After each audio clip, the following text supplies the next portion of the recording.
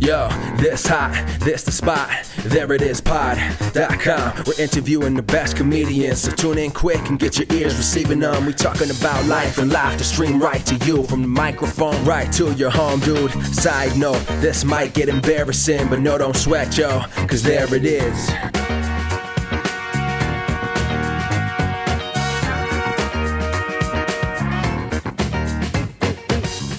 Welcome to the There It Is podcast, the comedy podcast to help you find your inspiration.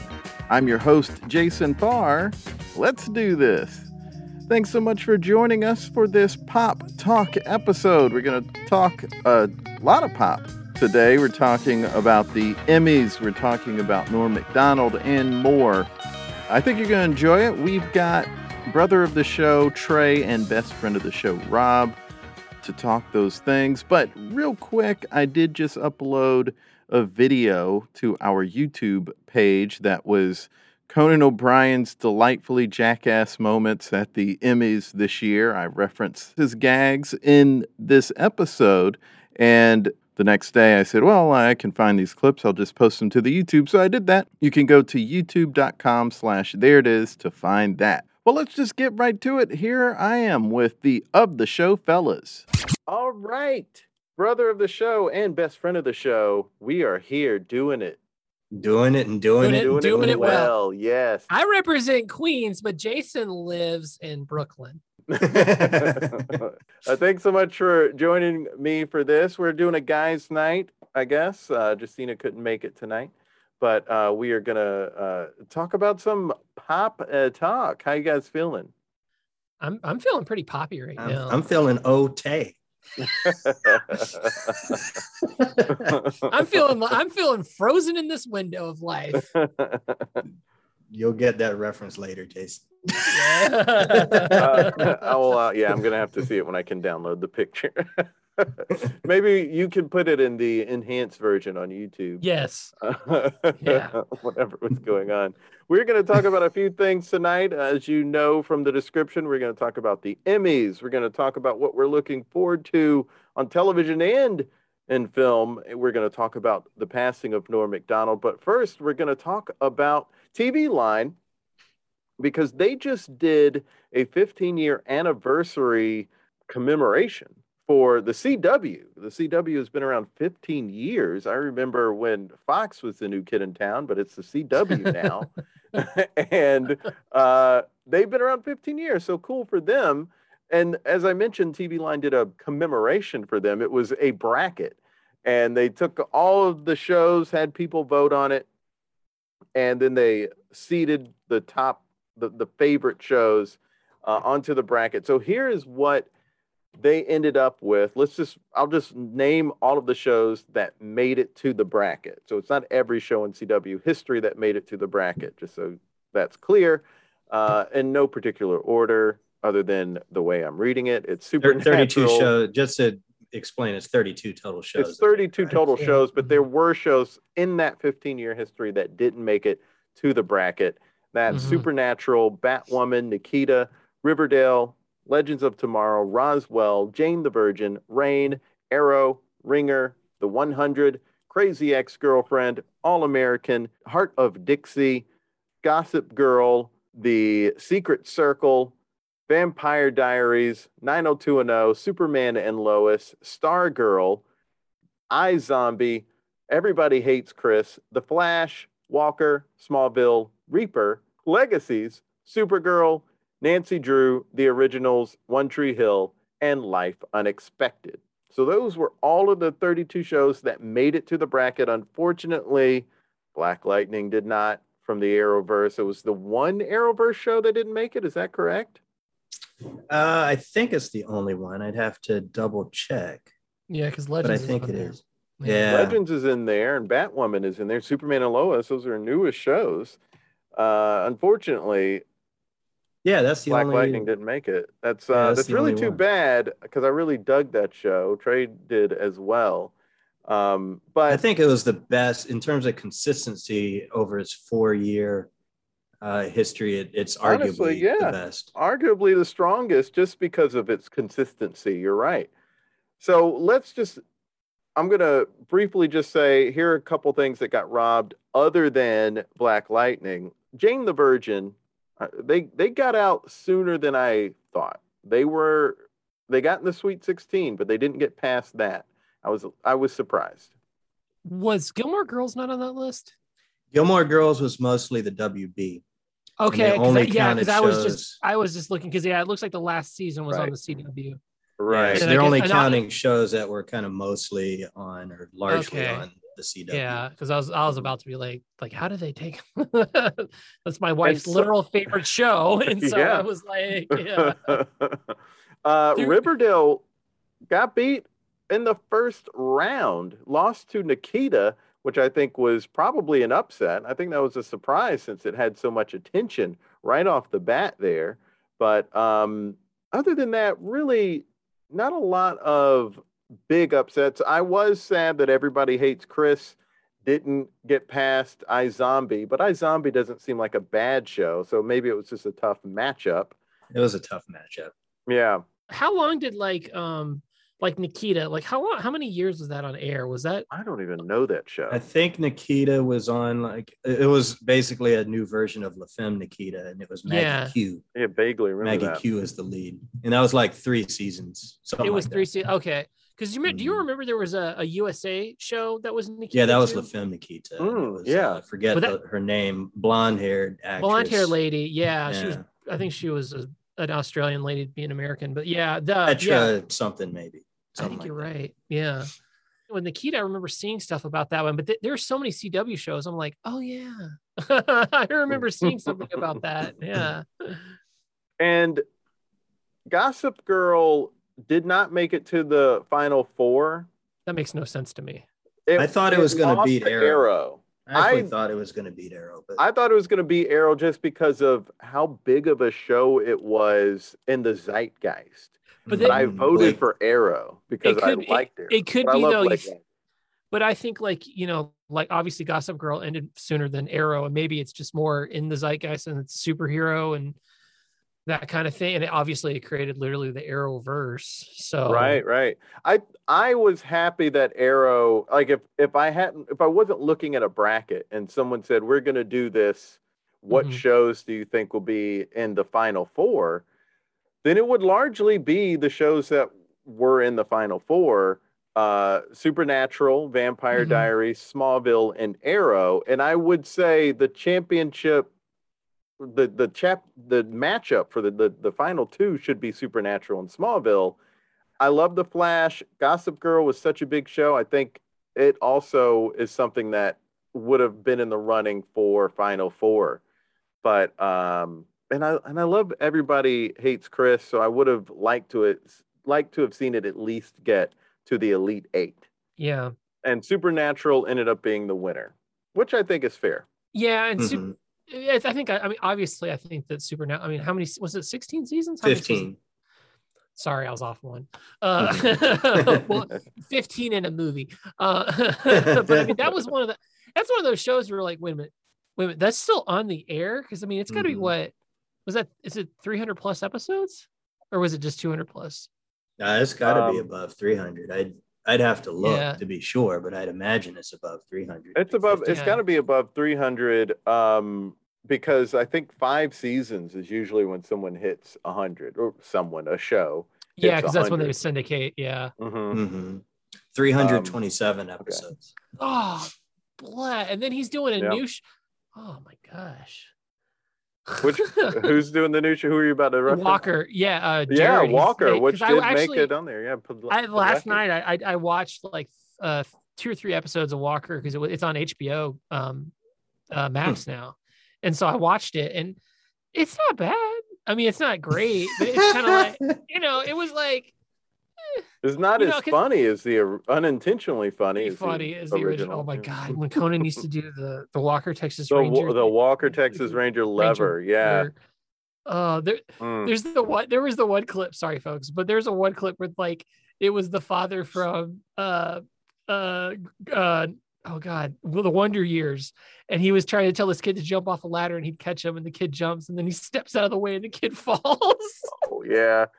That one, and then of course, like everyone talks about the one with a young Haley Joel Osment who's just like they're having this happy moment, and then he just looks up and goes, "Walker tells me I have AIDS," and it's like, what? Who says what? Where did this comment come from? You weren't just talking about your health even, and now you're talking about having AIDS. It was a great gag they were doing on the show. Yeah. And we'll reference Conan some more later throughout this episode. But yeah, unintentionally funny Walker Texas Ranger. Yeah, so the new Walker is all right, but I mean, basically that Jared dude, I think, what's his last? How do you say his last name? Jared Padalecki.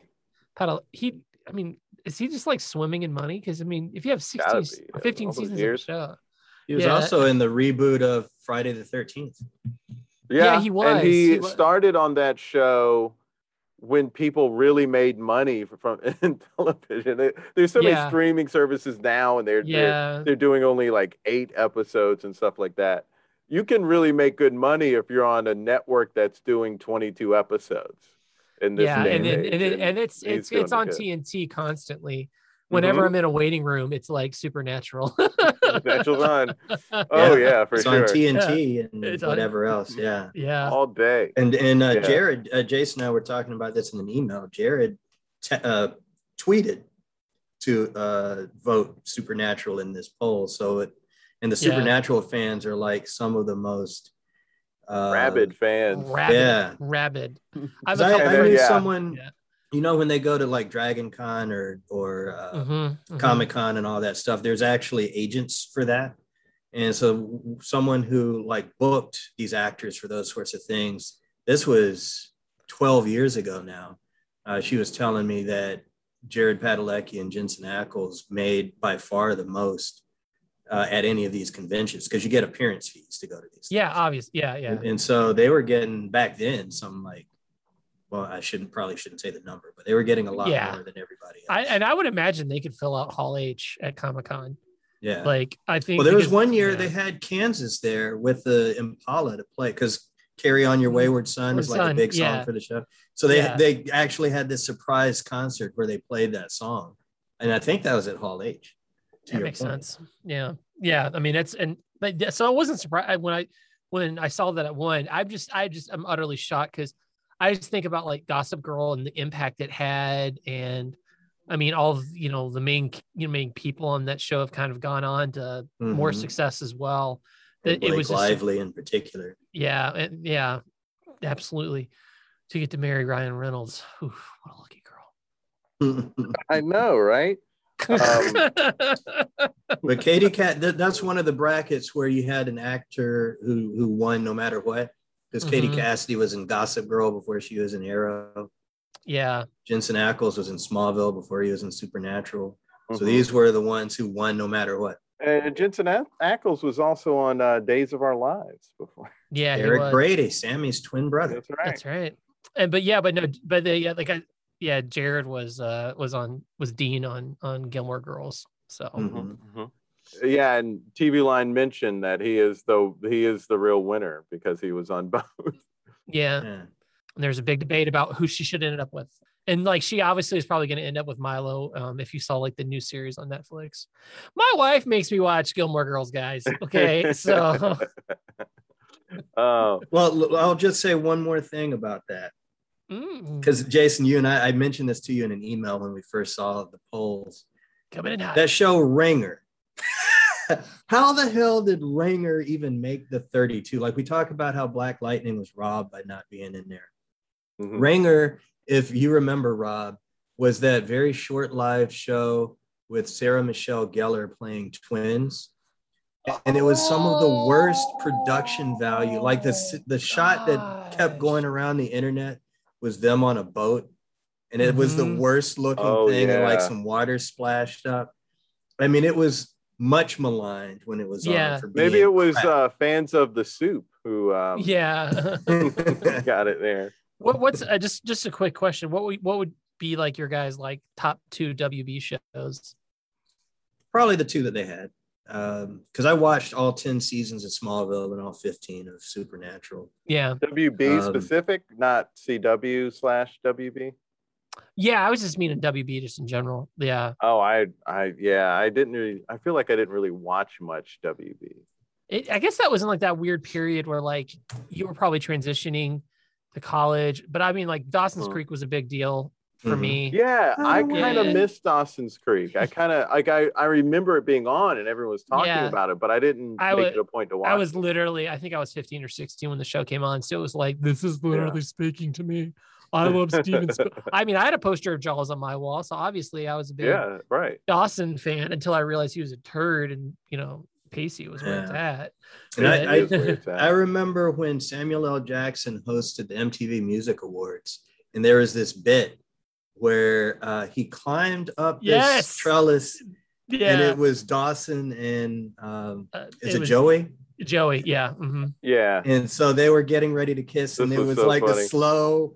As they start to make their way, and then you pull back, and they show that they're still several feet apart. Yeah, Samuel L. Jackson's. They asked him to sing the theme song. Yeah, because they were playing the song, and he went up there to bust the boombox that was playing it. Yeah. Oh my. And so once they were done talking, he was like, "Well, go ahead and kiss." And they look at him because it's like we can't without the song.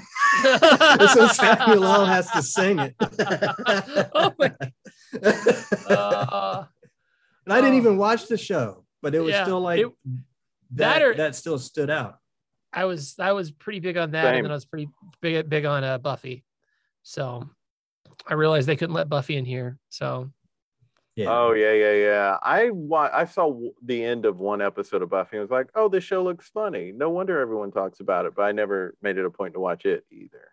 Yeah, I was just the right demo for that one. Yeah.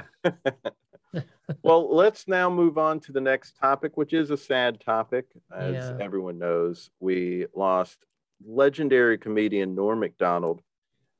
He was one of the most beloved Weekend Update anchors on SNL, did some classic bits on there. He was Bob Dole during that election season in '96. He was Burt Reynolds on Celebrity Jeopardy. Turd Ferguson. Damn it! I was gonna say he wasn't Burt Reynolds. He was Turd Ferguson. He was Turd Ferguson. And he, of course, he's been in a bunch of Adam Sandler bits and movies, and he had his own movie, Dirty Work. He also had a sitcom at one point, and he passed away from cancer. He had cancer for 9 years, and even apparently people who were close to him didn't know that he had it. He apparently, from what I have heard, it sounds like he didn't necessarily want people to think about that when thinking of him. And, one of the things that really came out this last week was all of his material about people getting cancer, because he had a couple of relatives who had cancer. And he said he doesn't think, everyone has heard this bit, I'm sure, but don't call it battling cancer. Why are we calling it that? Because it gives the impression if someone dies from it, it's like the cancer won and you're a loser or something. So he was a real gift to the world because of his comedy and his unique perspective. And I just wanted to talk about him. He was really a great, and I know that Trey and I, and also our cousin Jay, would talk about stuff he said about OJ or any sort of bit he did on SNL, but especially the OJ jokes. Oh, the OJ jokes really killed us. He had such great jokes about that. And if you haven't listened to Bob Saget's podcast, he has an episode about Norm. I would suggest listening to that. Conan O'Brien did one on his podcast. It's also very nice. It was very, very introspective, because not only was it Conan and Andy, but it was also the one of the producers for Conan's show who worked with Norm on the segment they were going to do on every appearance that Norm had on Conan. And they talked about the moth bit, and they talked about how he was and getting on that show. It's very enlightening. And just the great stories. And it's a really huge loss to the comedy world that he passed before everyone could tell him how much he loved him. So what do you guys feel about Norm Macdonald? I mean, to me, he was I was just, he was just the guy. Like I wasn't old enough to really enjoy Dennis Miller. And so, when I try to go back, I know all about the baggage about how Miller is now. So I don't really enjoy watching old clips of him. And then Kevin Nealon, I thought that Kevin Nealon was phenomenal. He was really great at just as more of a straight character. But Norm Macdonald felt like rock and roll to me. Like he was just so, even though he was so edgy with being like this different sort of edgy. This the way he would deliver something. He'd wait 3 seconds or just, he just would because OJ, because he killed 2 people. I'm just like, I did myself a favor the other day, and it came. I started looking up Norm stuff on YouTube, and there came up a compilation that was literally every joke he made about OJ on Weekend. Oh, I've got to see that. It's like 34 minutes long. Because I saw Howard Stern shared one clip. That was another good thing to watch, is Howard Stern talking about Norm, and that's on YouTube. And it was that OJ said in his book that he would die. He would take a bullet for Nicole. And Norm Macdonald's joke was, "Oh, the luck, the one guy in the world who would die for you murders you." Oh, what bad luck. Such a good joke. Oh gosh, those jokes were amazing, truly. And just so there is one joke I just want to say, like, and I tried to find the clip, and maybe you can find it, Trey, but like he did this one. He used to make a lot of jokes about David Copperfield too. That was one. He loved making jokes about David Copperfield. And if you're not aware of him, you've never been to Vegas, but basically he's an illusionist. I've seen David Copperfield live in person. By the way. Magic's not real, folks. In Connecticut. You and I went. Yeah. Oh my gosh, that's so damn. I saw him in Spartanburg too.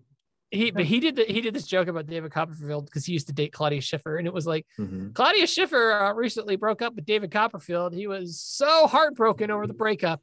He walked out into the middle of the street and got hit by a bus.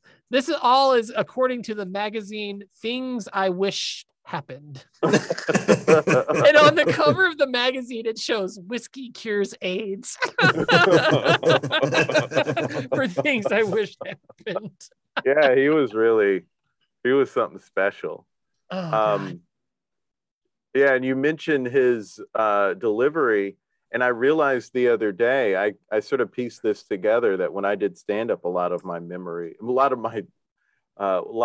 rhythm was actually Norm. A guy I opened for once in Greenville, South Carolina, told me after seeing me, he was like, "Oh, you're like this great blend of Seinfeld and Dave Chappelle." And I was like, yeah, I see that. But there is some Norm in there, because I would definitely, and I didn't consciously think, oh, like Norm Macdonald when I did this, but I would tell a joke and I would let it land, and I would just stare off into the abyss of the audience, as if to say, like, yeah, I just told this joke that's ridiculous. Like I had this ridiculous joke about Lacoste, and I'll just do it now just because it'll help sell the point. But it was, I want a whole outfit of Lacoste, an entire Lacoste outfit, Lacoste shoes, Lacoste pants, Lacoste up tops, an entire outfit of Lacoste. But at what Lacoste? And it would always do well with the audience. And I heard that one before. Yeah, it would. There was a friend, my friend Shama, he howled the first time he heard me do it, which may have been the first time I did it. And he's a really funny dude. And he had me on his podcast and asked me to do it again because he liked it. So he always loved that joke. It was a joke that got the comics going because of how ridiculous and absurd it is. Yeah. And it always, like, the audience would be like, "Are you kidding me?" And I enjoyed that reaction.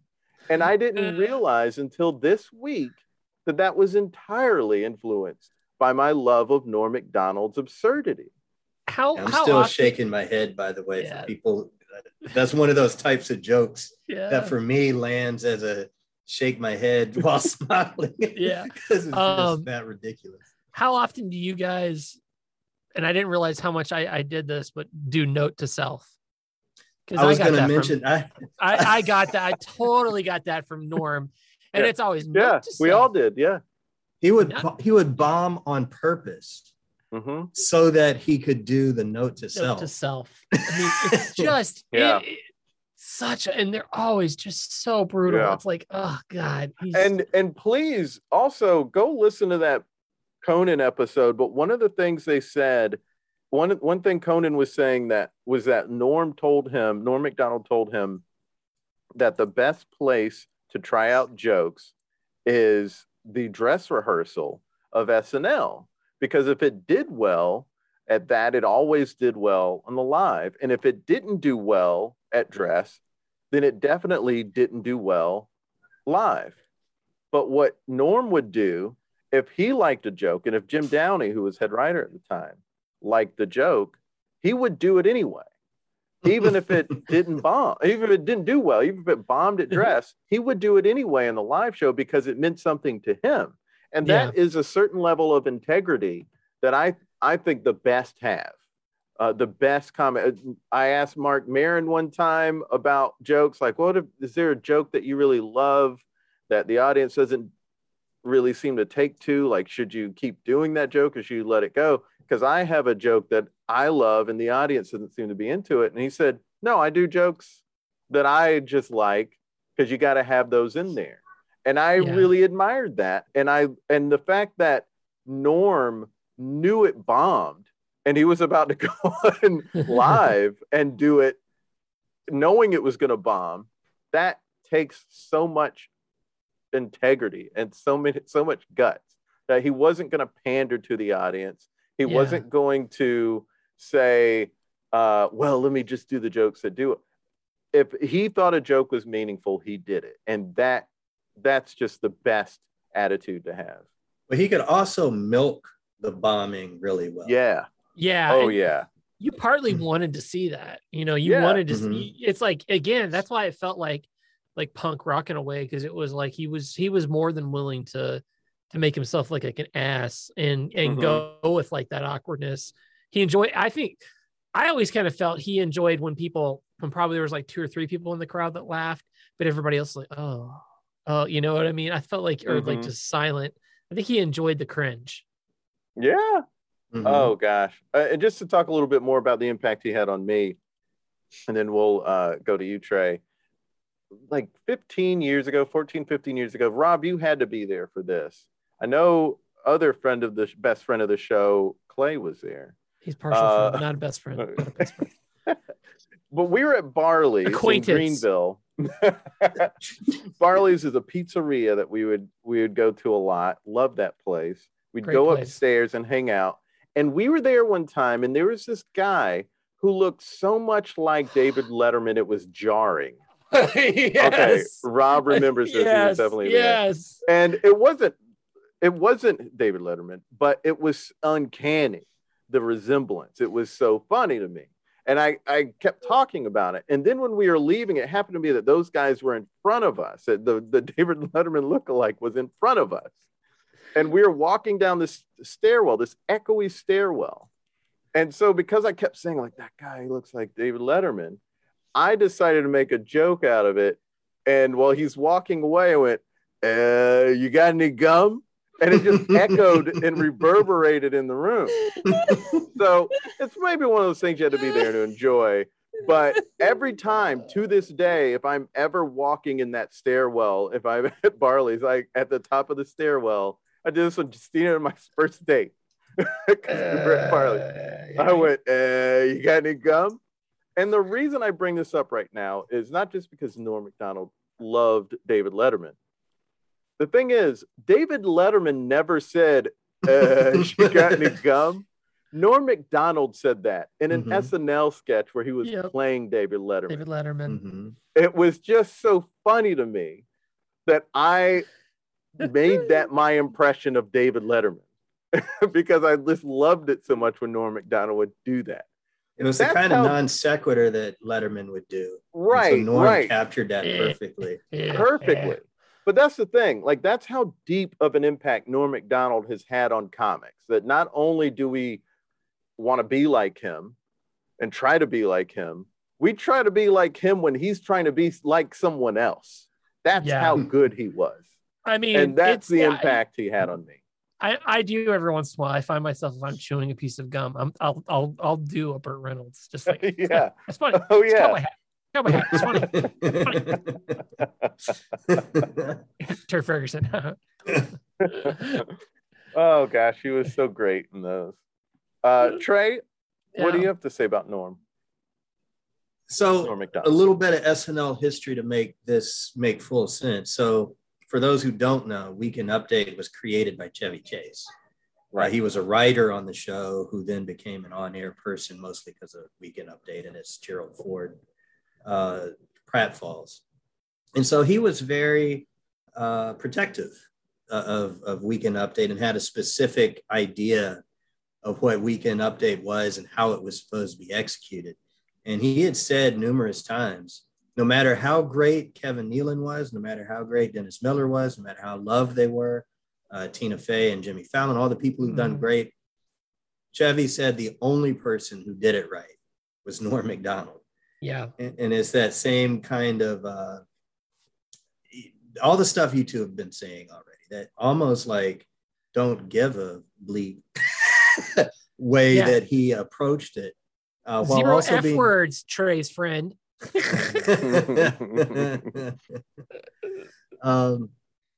it was like, his delivery was so perfect. And you talk about the OJ jokes. I remember one, I don't quite remember the setup, but I remember that in real life, OJ talked about how once he was acquitted, he was going to tirelessly look for the real killer. Yeah. And so that's the thing that Norm kept making fun of.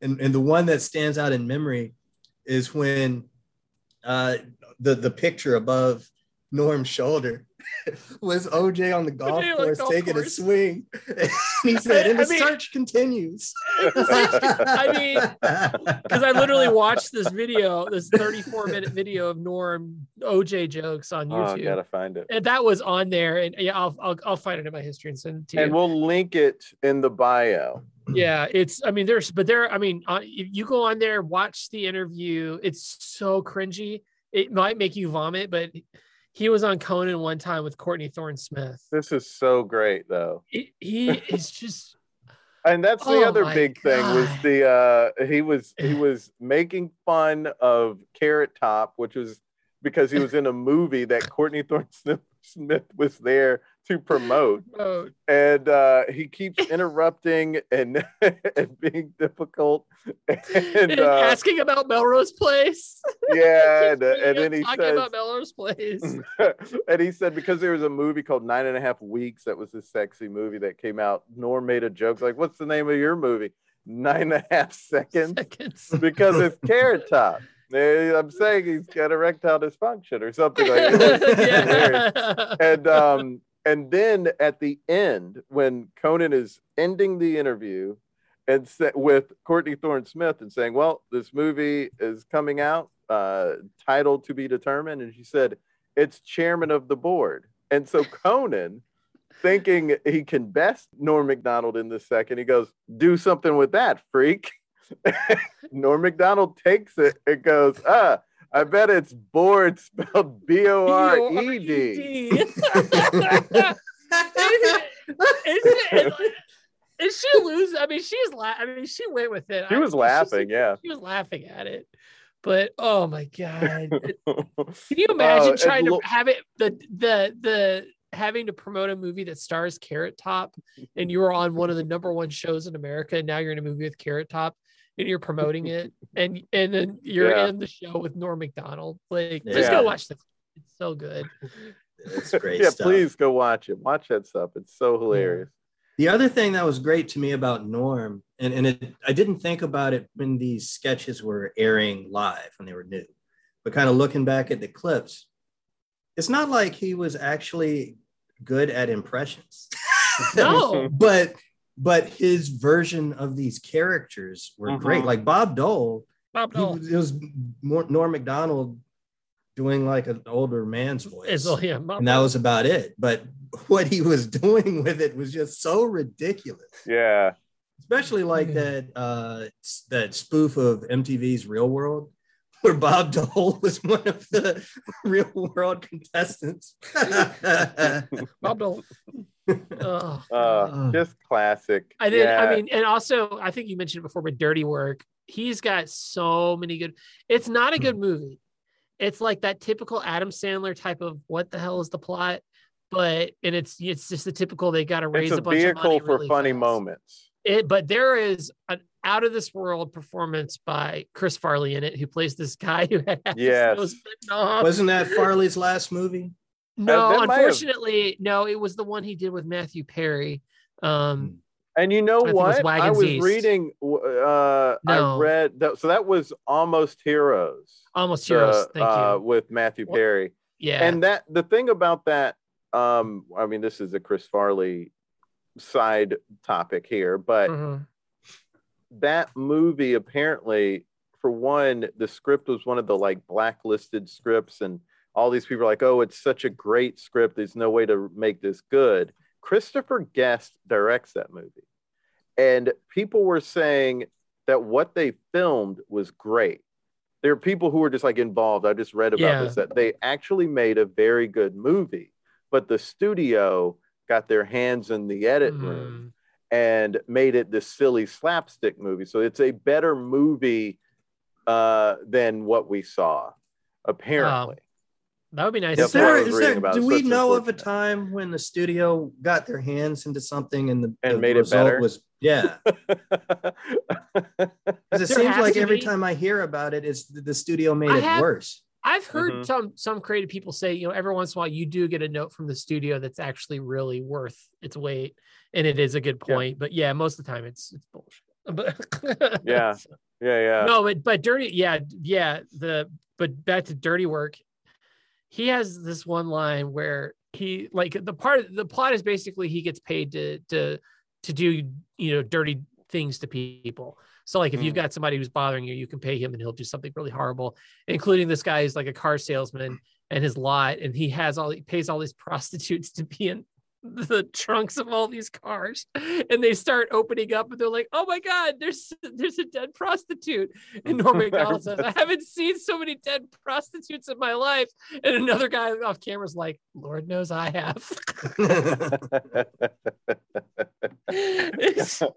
That movie, I'm telling you, Chris Farley has a part where he talks to some skunks, and I'm telling you, it's one of the funniest things I've ever seen in my life. Okay. And then, come on, I gotta do one Chris Farley thing where he's like at this bar, they're about to get into a fight, and he's like, G7, Street Fighter Man, Rolling Stones, and he clicks the button, and this guy's like, I think you just hit G8, and it's, do you like pina colada? And they're having a bar fight to escape the pina colada song. I gotta see that movie again. I really enjoyed it when I was trying to find it the other night to see if it was streaming anywhere. I might just buy it on Amazon. I'm just gonna have to do that. One last quintessential Norm thing for me is like when he played on SNL, when he played like the biker kind of guy. I think there are two different sketches that are sort of like that. One was the West Side Story spoof where he's like, where's all the why are you singing about this? It's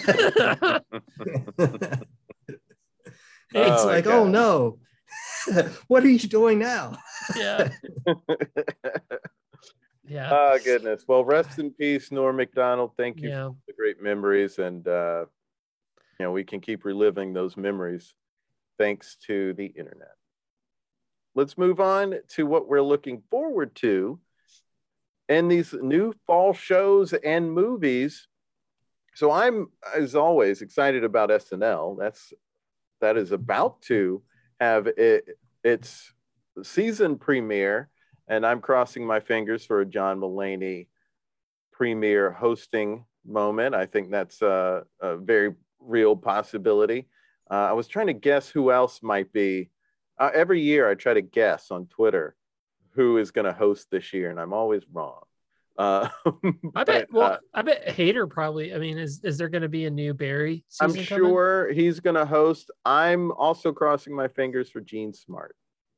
Yeah. Yeah, that'd be great. That probably. And she won tonight, I think. Yeah, Yes, for Hacks. she won Yeah.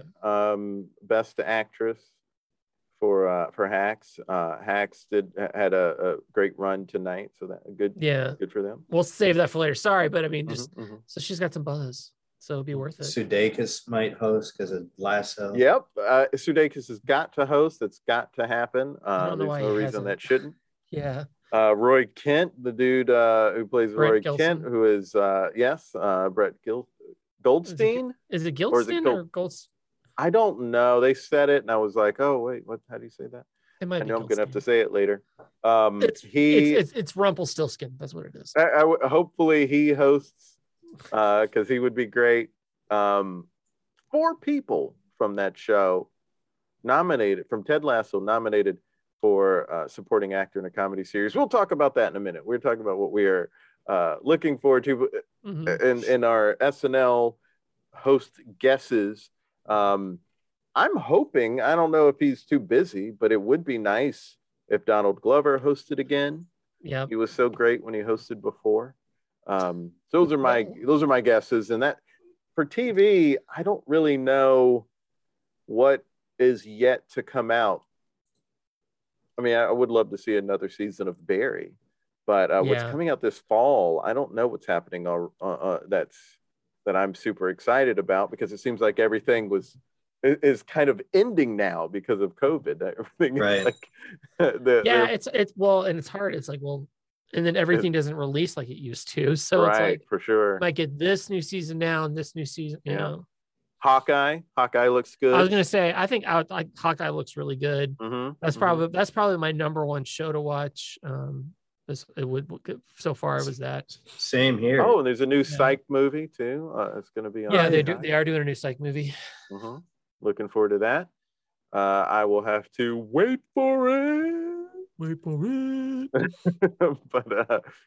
SNL, Hawkeye, Barry. I guess if that's happening. I guess if that's happening, Atlanta. Yeah. I don't know if that's coming out in the fall, and the Psych movie, which is coming out before the end of the year.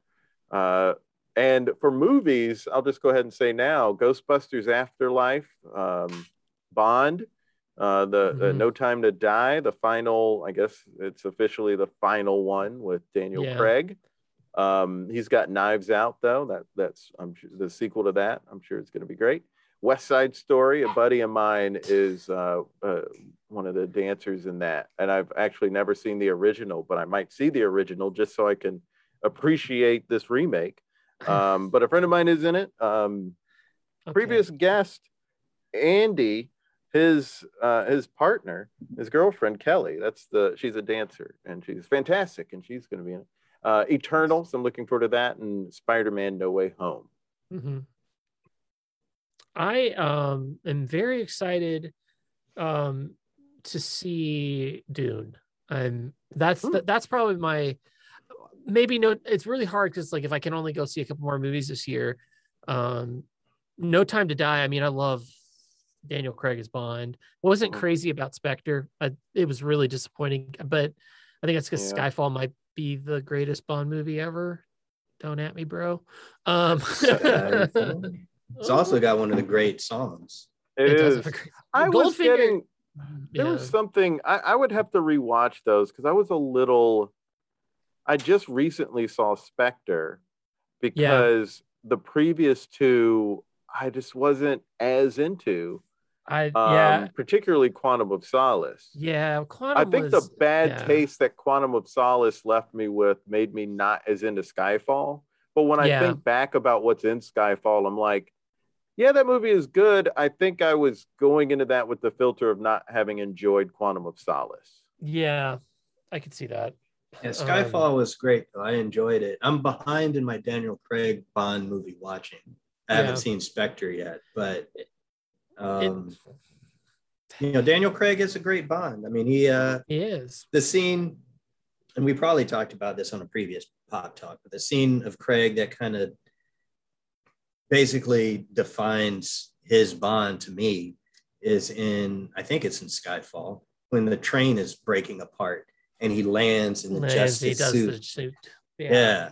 It's like, man, that's a badass Bond. And I really started paying attention to Bond with Brosnan, so I like Brosnan. I like Brosnan. I like Brosnan. I like GoldenEye, and they really fall off after that one. Yeah. That Brosnan. I like him in those movies more than I like the movies. The movies, yeah. The GoldenEye is actually really good. GoldenEye is solid. GoldenEye is solid. Yeah. And especially if you ever like want to like say like go watch Quantum of Solace and then watch like Live and Let Die or You Only Live Twice or one of those, and you'll be like, oh my god, like Quantum of Solace is like an Oscar-winning film. I actually could not get into Roger Moore, and I've never seen the George Lazenby one. Well, and on the honest to God truth is not all Sean Connery Bonds are great either. Right. There's a lot of like. His last was a little weird, but it was because it was a remake of one of his own. No, it was one of Roger Moore's. No, you're right. It was one of his own. Oh, maybe it was one of his own. I don't know. I thought it was one of his own that he was. Yeah, I think you're right. I think it is one of its own. Yeah. But how weird! He kind of tried to Jay Leno the situation by coming back as. He was like, I don't like this Roger Moore. That's the thing for a lot of people. Like my roommate in college, Roger Moore was his Bond, but it just. So was our always just Jay even the clips. Yeah, well, just seeing clips of it, it always looks so silly in comparison to the others. I think it depends on age because the like my dad was obviously like a big Sean Connery guy, but I like listening to like some podcasts like Bill Simmons and stuff. He talks about how he liked Roger Moore and more, and it was probably because of he saw those in the theater and also it's probably gone. But also Bill Simmons has bad taste. Oh, whatever. But it's also probably like with SNL, Lauren has always said that people's favorite cast is who was the cast when they were in high school. And so it's probably much the same thing with Bond, which is why as much as I love Daniel Craig, there's a little extra love for Brosnan because that's when I started paying attention. Oh yeah, I remember going to see GoldenEye in the theater and then like just being really excited because of the Z3 and stuff in it. But that's sort of how I am, Trey, with Dennis Miller on Weekend Update because me too. When I started watching new episodes of SNL religiously, he was the Weekend Update anchor, and I loved him, and I loved Dennis Miller live because I was already like primed to enjoy that. But also when I first started watching SNL was the old episodes and it was Chevy Chase. So, I have that same sort of feeling of love for those two as well. Just like, when you're a kid watching something, that's going to hold a special place in your heart. It does. Yeah. It does. I was the same with Chevy and Dennis for the same reasons. And I can't remember the setup now, but I made some joke to you in Dennis Miller voice, like it's like Caligula at Churchill Downs. I don't mean to rant here. I slip into a little if I ever say some big word or whatever, I guess I probably slip into a little Dennis Miller. If I want to say it sarcastically. Are there any other films you're looking forward to or shows you're looking forward to? Like I said, Dune's probably like I said, like Dune's the other one where I'm really like that one. What I've been reading is it's well worth seeing in the theater. Interesting. Yeah. And I saw the trailer. I was like, that looks like they made a good film. I never got into the original, and I tried to watch it just because Sting's in it, and I was like, it's not my thing. Yeah, it's weird, and like that. Obviously, it was like the most legit movie David Lynch has ever made. So, and it's there's a little bit of Lynch in that, but I know I've read the book and stuff. So I'm looking, and for those who go see it, you should know that this is part 1 of 2. So it does kind of leave on a cliffhanger because it's only half the book.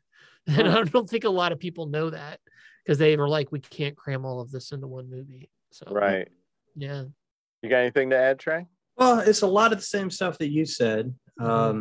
Just because, again, COVID screwed everything up. So it's hard to kind of keep track of when stuff is coming and what's new and all of that.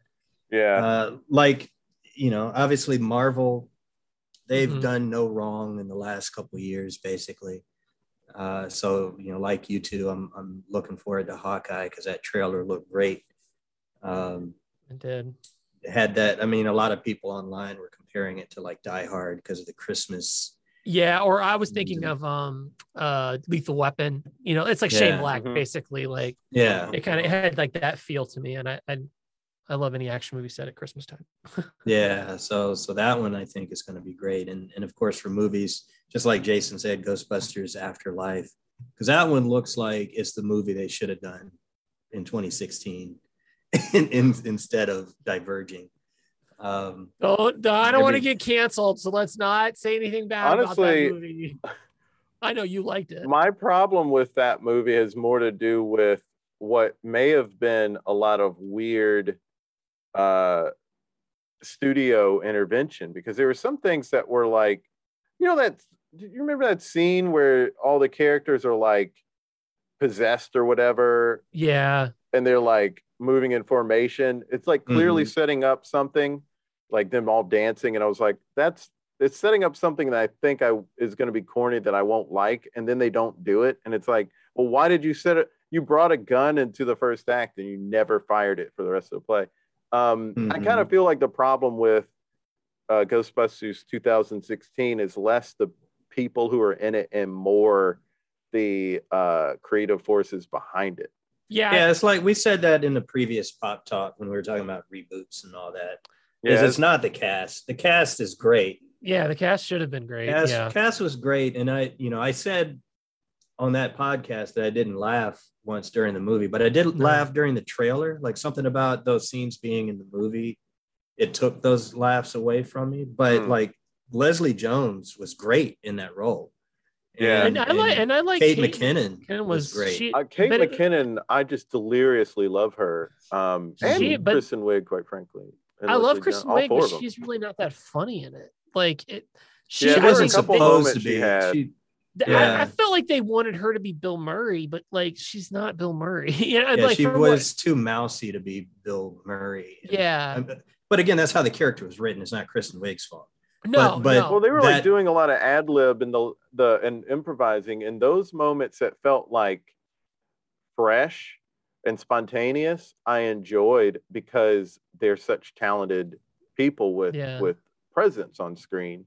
And so I liked that stuff. But for the first half of the movie, I was like, okay, Leslie Jones, she's had her moments to be Leslie Jones. That's good. Why isn't Kate McKinnon getting those moments? Yeah. And then in the second half is when Kate McKinnon got those, and I love those moments.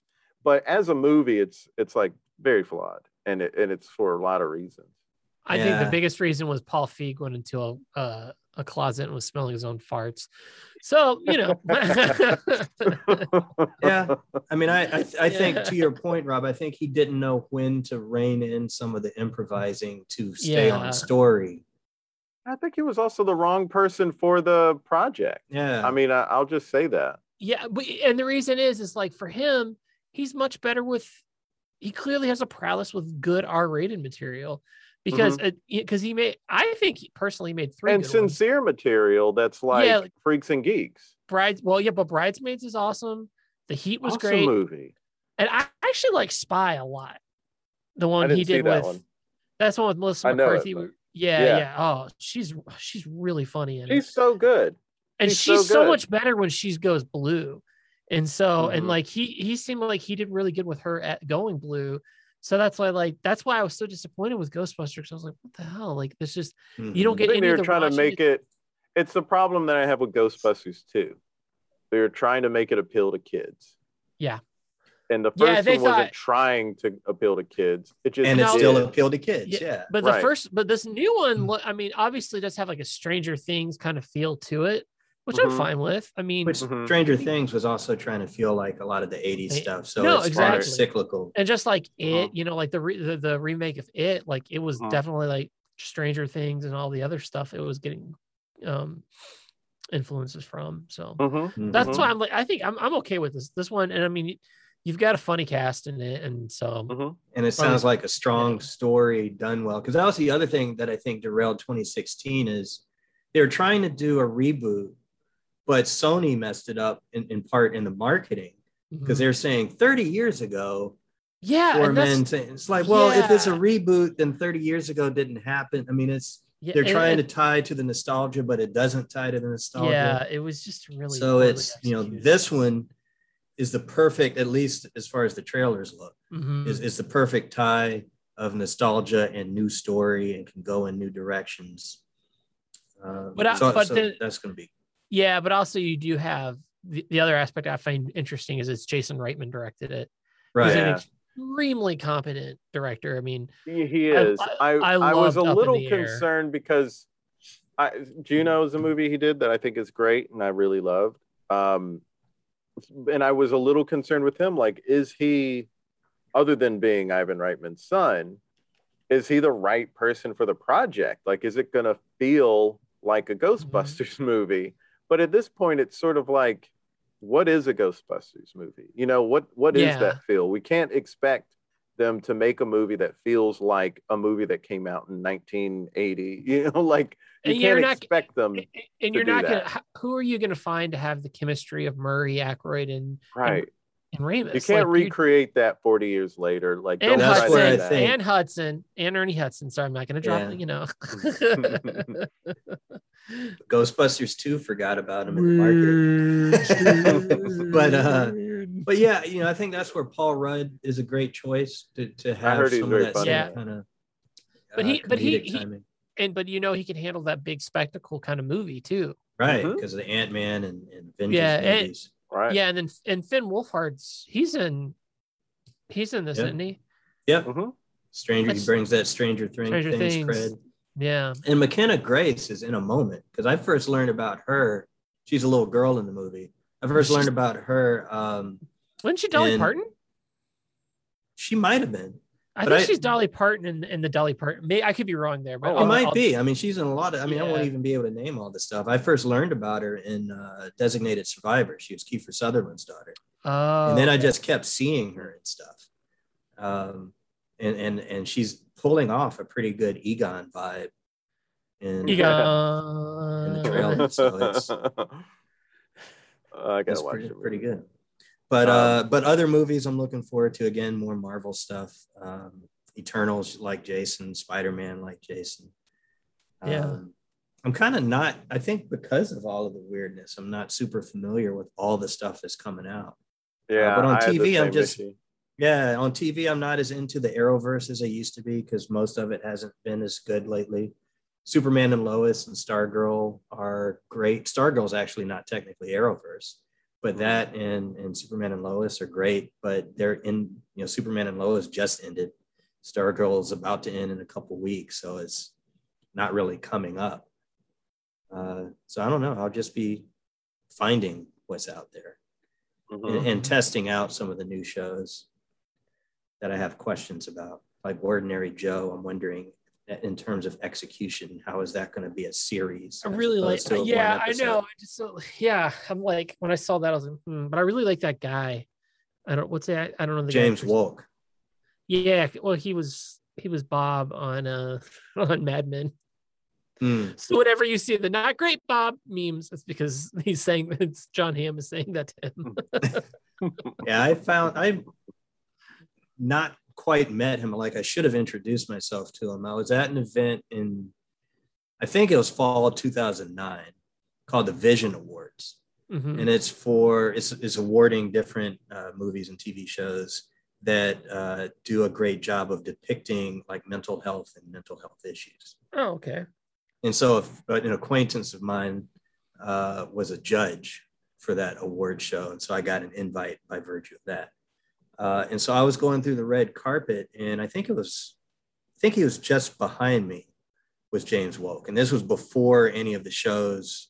Maybe he had done Mad Men by this point, but it was before he did that Lone Star show. Is before he did the Robin Williams, the Crazy One show. It's before all of that stuff.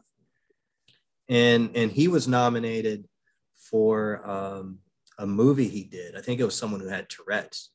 And he was just happy to be there because it seemed to still be relatively early in his career, and he was voicing his happiness of being there. And he seemed like such a good guy that's the reason why I was thinking maybe I should introduce myself to this dude, because he seems really nice. and I didn't. And then when he started blowing up and all of this stuff, I was like, damn, I should have introduced myself to that. He was really great on The Watchmen. He plays the senator. Yeah. Yeah, very racist senator. Mm-hmm. Yeah. But with Ordinary Joe, it's like the What If, not to be confused with Marvel's What If, but they literally say in the Ordinary Joe commercial, don't you ever wonder what if? And so it's these three different paths that his life could go on after graduating. His three different paths are like, you could either be a rock star, you could be a brilliant surgeon, or you could be a cop. I actually think that the surgeon, he's actually a nurse. In a different commercial, I thought he was a surgeon, but in some commercial it was referenced like nurse or something like that. So I don't know. So then what person's like, you could be a rock star, you could be a nurse, or you could be a cop. What are you going to choose? I don't know. How much heroin do I do as the rock star? Right. And I just don't know how that's going to keep unfolding, because it seems to be looking forward as opposed to backward of what could have happened. But whether it's forward or backward, I don't know how it can be ongoing, because I compare it to a show like Awake, if you two have ever heard of that one. Jason Isaacs is the star. But I've not seen it. It was several years ago. Jason Isaacs was in a car accident. Mm-hmm. And when he woke up, see that. His life was kind of split. Like sometimes he'd wake up in like this blue tinted life. Yeah. And that's the life where his wife died in the accident and his son lived. Yeah. Or he'd wake up in the red tinted life. And that's the version where it was the other way around, where the son died, but the wife lived. And he keeps going back and forth, and he's trying to solve the mystery of which life is real, or is either one real. And I might have the colored tints backwards, but whatever. That's the basic premise. So it's this ongoing. He didn't know which mystery. one was the dream and which one was real life.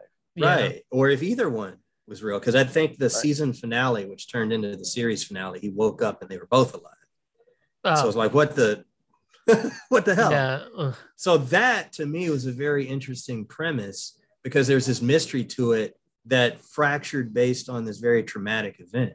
Whereas Ordinary Joe, it just seems to be wondering. So there's no mystery. It's just like these three different parallel lives. So I'll be very curious as to what I think about it. Whereas Marvel's What If, another example of such a good show of Marvel hitting it out of the park every time, is that they take something that we know already happened, that we saw, and they change one thing and then remix it. And so because of the fact that we have this knowledge of what really happened in the main MCU universe, the new show is this super interesting take on what if this other thing happened instead. And it turned into, as everybody on the internet saying, into this very accidental, loving tribute for Chadwick Boseman as well. Yeah. Yeah. But even the episodes that don't involve him, they just keep getting better. The zombie one was off the chain. The zombie one was so good, and I love zombie stuff, but I was like, how are they going to do this well? And then they did it amazingly. The Killmonger one was also like, oh man, this show is so good. Mm-hmm. I keep hope. I mean, I haven't heard any more about the Black Panther 2, but I really hope they figure a way to Marvel. Killmonger's not dead, and he's going to be the new Black Panther. Like that would be more. I don't know. Or Sherry's going to be. Yeah, I was telling some friends of mine. I saw Shang-Chi with my friends who I see all Marvel movies with. Super fun movie. I really enjoyed it. Yeah, it's great. And I don't know how they could explain Killmonger becoming Black Panther, which is a fan favorite theory or idea, because he'd have to have a heel turn in terms of his motivations and morality. Yeah. But in terms of him not being dead, once we saw him pull that sword out of himself, we didn't see what happened to the body after that. And just before that, that's when T'Challa said, maybe we can heal you. So maybe, I mean, if they want to try to come up with some sort of explanation to bring Killmonger back, they could say maybe they did heal him, because it's not like they showed him being buried or showed him actually for real being dead. So yeah, sure. We'll see. Yeah. Yeah, it would be a tough one to imagine everyone in the in Wakanda would be like, nah, you know what? It's fine. That would be the hardest. Yeah. Getting him to change his motivations and the audience buying it, sure. Everyone who was so involved, who saw him kill T'Challa, they may not be as ready to accept him back. But hey, that doesn't necessarily stop anything. He comes out of stasis and says, "Hi, Auntie." Yeah. Well, let's now switch to the last topic, which is the Emmys. We are watching things hot off the presses here. These wins, coming in hot. The telecast just ended, and didn't get to see all of it because we were recording while it was on. But I will say, hey, Cedric the Entertainer, so glad that he was hosting. I was very happy to see that he was going to be the host. I loved his Emmy, never won an Emmy support group sketch that they did. I thought that was really funny. I did not love the fly on Pence's head sketch. That seemed a little too old. I know it was a big thing that happened on television this year, but SNL did a really solid bit when it was current, and now it just feels too outdated, and they didn't think they had a take on it that was particularly necessary.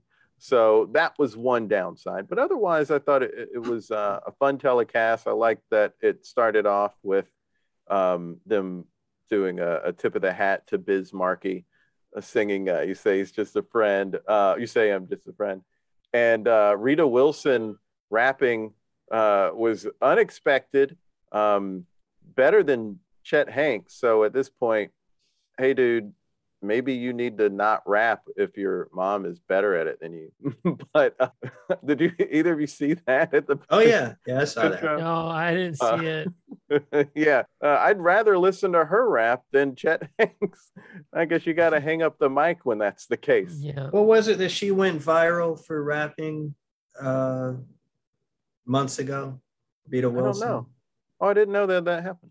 And she raps something. It might have been a Lizzo song, or that must be why they had her do this. Yeah, it might have been for Ellen. I can't remember what. Oh, okay. Yeah, I missed that. Yeah. It was nice to see, to hear, I should say, LL Cool J's flow again.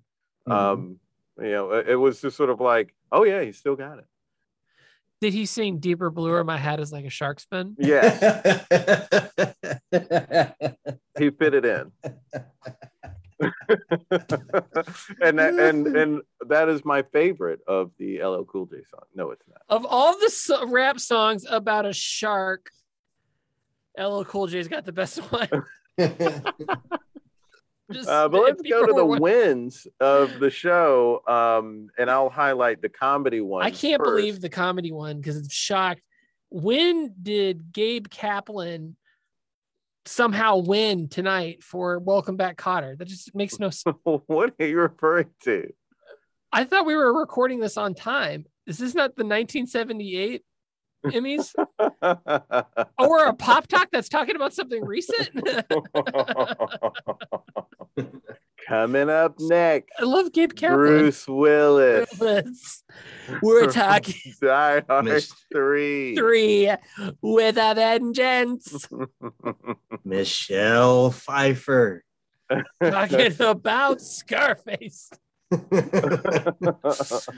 But so here are the comedy wins for the big categories. Yeah. Outstanding supporting actress went to Ted Lasso's Hannah Waddingham. Was very happy that she won. Justina had her face covered. She was so excited. Not to be confused with Waddington, which is what Seth Rogen said. Yeah, I thought there was something off. Yeah. Supporting actor in a comedy series also went to Ted Lasso for Brett Goldstein. Goldstein. However you pronounced it earlier, that was correct and not the way Roy I Kent. do it. Roy Kent, guys. I thought maybe there was a chance, since 4 people from that show were nominated for supporting actor, that it was going to make it harder for one person to get the attention. But let's be honest, a couple of those people probably should not have been nominated because they're doing good work, but best in the industry. Shouldn't name names, but but I mean, his name starts with a P and ends with an All Riser. Wow. I didn't know that Paul Reiser was in Kaminsky Method, and I like Paul Reiser. You know why? Because no one watches that show. I know. That's why. Well, it was getting buzz the first couple of seasons. It was later that I think it lost buzz. And then Adam Arkin isn't on the final season. His character died at the end of the previous. Okay. Oh. I think that's when Paul Reiser joined the show. I don't know. Oh, that makes more sense. But he might have been in it before. Hacks won for Outstanding Writer for a Comedy Series. So awesome for them. Really great. And Outstanding Directing for a Comedy Series also went to Hacks. Outstanding Lead Actress in a Comedy Series went to Jean Smart. Was very happy for that. I thought she was really fantastic on the show. Outstanding Lead Actor in a Comedy Series went to Jason Sudeikis. That was, I think, what everyone kind of expected would happen. I don't think anyone was surprised about that. Outstanding Comedy Series, also no surprise, went to Ted Lasso.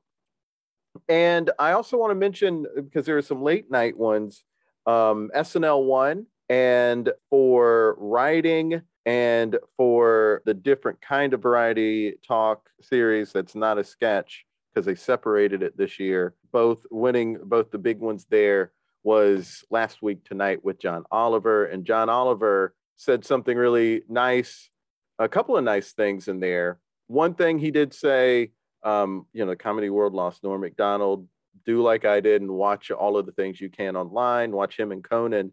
And he mentioned, that was the second time he mentioned Conan. When he first got up there to accept the award, he said, well, I, like many of us, was really hoping this would go to Conan, and this is bittersweet. And the camera cuts to Conan, and this is why Conan is the king of comedy.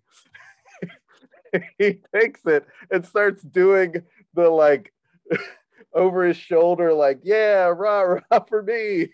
Like making a big thing of himself getting acknowledged there. Also, speaking of the Emmys and Conan, when the chairman of the Emmy board or whatever, or when the big wig comes out on these award shows and everyone's like, who is this guy? He's not a celebrity.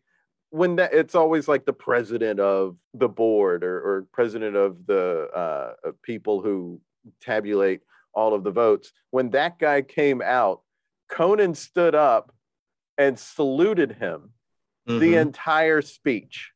Because everyone was laughing. It was like, what's going on? And they cut to Conan is from behind, and Conan is staring at the stage with the salute. And it was just classic.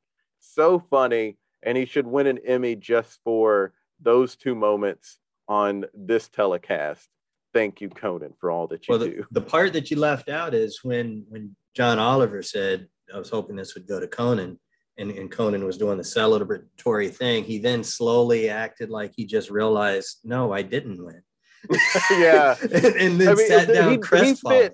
In that quick little bit, he fit like 3 beats in there. And that's why he's the king. Because it was just a quick to the camera just cutting to him, and he's so fast, he's so funny, and we will be talking about him the way we were talking about Norm when he goes. Hopefully, it's not anytime soon. Please, world, be a more just place, and let us have Conan for many more decades. Those are the comedies at the Emmys. Any surprises there, fellas? Anything you were wishing had happened differently? No, it's too much content out there for me to be wishing anymore. I mean, it's not like the old days when there were 3 channels and it's hard. Yeah. Good point. Because it's like there's so many things you haven't seen. Right. And then when you've got like a consistent, or like when something has a consensus that it's pretty good, like something like Ted Lasso.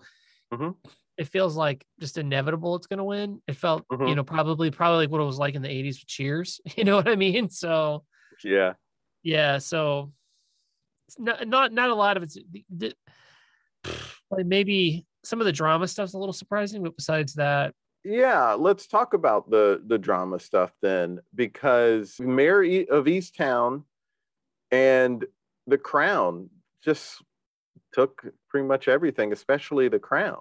yeah.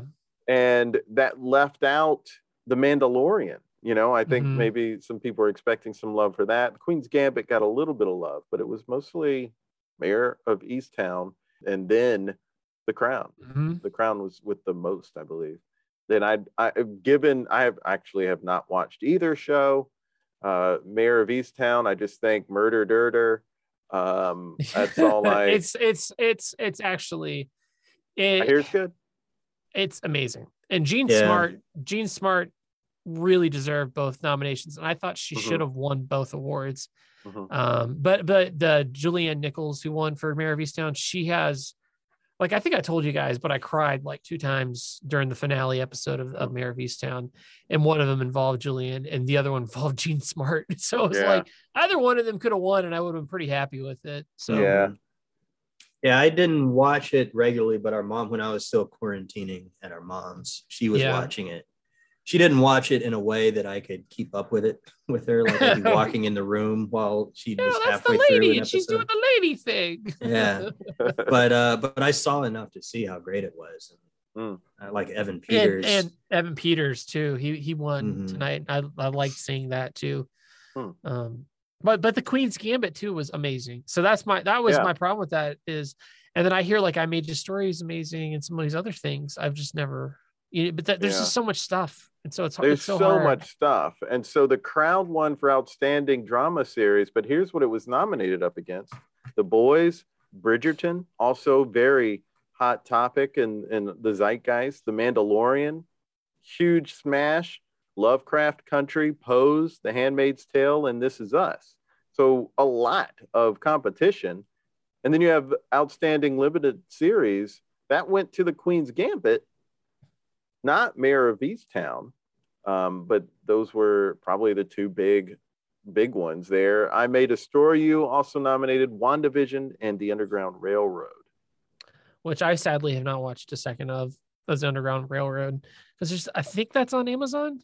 Was that on There's Amazon? so much stuff. It is. I don't even know. There is so much Yeah. stuff, and it is hard to keep up with it all. Mhm. Yeah, and I'm kind of surprised. Did Michael? I guess he didn't win. Michael K. Williams. He didn't win for Lovecraft. No. And some So they're- people were they're saying lucky it they was didn't like the make that. Oscars, but they are lucky they didn't finish that Make thought, it- Trey. They're lucky they didn't rejigger and make that the last award. Yeah.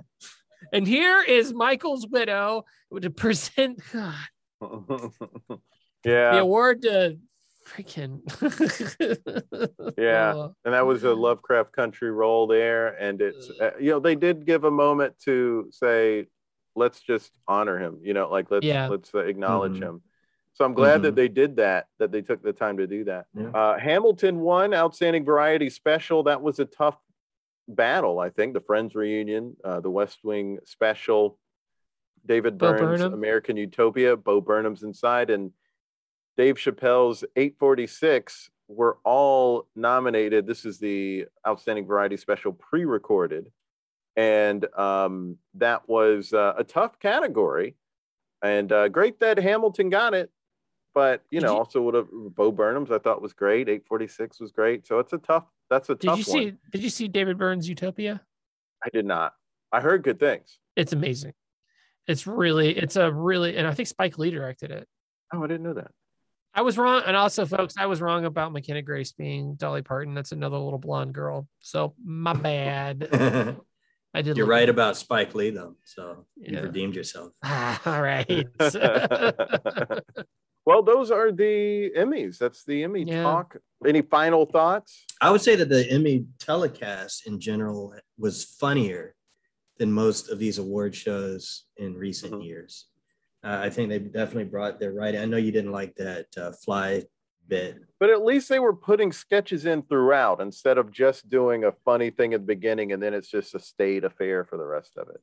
Yeah, and I think that's part of what made it fresh. And Yeah. that opening that you talked about, there are only really 2 Emmys where the opening sketch stood out to me and stayed with me as being like the best two. And that's Conan when he hosted. And he went through all the different shows. Yeah. That was so great. I think about it a lot. That was so good. Yeah. And then the other one, I put Conan at number 2 and Fallon at number 1 when he did the thing with the Glee. Yeah, folks. the Born to Run. Yeah, because it's not often that you see this kind of crowd lose their shit. Yeah. And when, because they're watching and they think it's just going to be this pre-recorded thing. And it felt like once they realized they were coming onto the stage to complete the rest of the song, it's like there was this extra energy that came up in the crowd and they stood up, and it was, you know, Fallon doing his Bruce Springsteen. And Tim Gunn, make it work, Jimmy.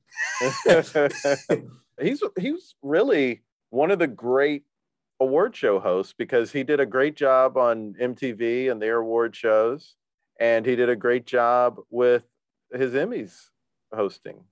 Yeah. And so I think this opening where they're doing the Biz Markie toast, sort of, while also celebrating television, that's probably become number 3 for me. Maybe with time, it'll drop out or something. But at least for right now, I think it's up there. Conan's second time would be my number 3. I don't remember that one. I remember that one because he said, "This is my second time hosting the Emmys. And as you will learn throughout the show, the third time's the charm." And I think that may have also been the time that he had the bit with Bob Newhart, where he had Bob Newhart in a glass case. And he was saying if there's only just enough oxygen in the case for like 3 hours or whatever, so you if we go too long in your speeches, or Bob Newhart will die. Okay. That we'll definitely get the correct info in the enhanced episode. Both of his times hosting were really big for me. Yeah, and you know, it's just all the people you named who came out and did their rapping along with that. And LL was the surprise because it looked like it was just going to be Cedric. And I think the fact that they did it that way helped it to feel even bigger, that all of a sudden LL's coming out with his hat and everything, doing the rap. And then Seth Rogen's bit was pretty funny, I thought, the jokes that he made, and it just kind of the energy kept going. And Seth and I think that the flow of the episode was good, which helped to make it feel fresher and feel like a good show, and not just waiting for the next award, which people don't care about as much anymore because they can look it up online. And so the fact that Cedric didn't have his monologue until after these other bits and after a couple of awards, I think it was like a new start. And he had some good jokes in there. Jamie Foxx couldn't do that as Django, and he was unchained. So, it's just a lot of good one-liners. He was great. And I hope he hosts again. And the one quibble that I have with the way they did the telecast was announcing the nominees and then doing a long bit and then saying the winner. I actually kind of like that, particularly now they didn't do it this way when the Schitt's Creek gang came out, because that would have messed up the bit. But that was a funny bit. That where was you a funny find out bit. that Eugene Levy messed with the lighter. Yeah. he upset the writers, so they didn't give him anything to say.